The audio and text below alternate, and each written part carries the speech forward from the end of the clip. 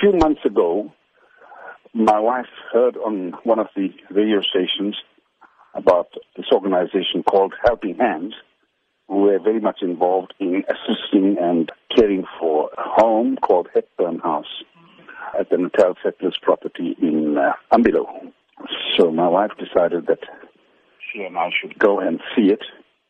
And when we went there, we were very shocked because there were 41 Africans, all with cerebral palsy, living at that home, which basically had the bare necessities. I then spoke to my wife, inquired from the ladies from Helping Hands and the ladies that were managing the nurses and others, and they said that 34 of them were abandoned by their parents. What encouraged you to help people with cerebral palsy? Well, my daughter has got cerebral palsy since birth, and she's 40 years old. And last year she said, "Daddy, I do not want to have a birthday party. I've discussed with Mom. I'm talking to you now, Dad. I do not want a birthday party. I want to help others."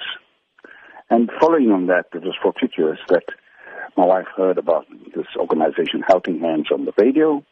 She met with some of the ladies, and then I went with them, and we had a look at this place where there are all cerebral palsy children. Will your support be continuous in this initiative? Well, we'll keep going there and seeing what else can we do. We've got a wish list from them now, and we'll involve a lot of other business people. I mean, when we were there earlier in the week, they said that yesterday we were going to hand over the playground equipment officially. From your side, are you considering requests from other people? Well, I should basically channel everything through Willowton Group, but in this particular instance, because my daughter is cerebral palsy, and cerebral palsy children are very much close to our hearts, my wife and I decided that we will do it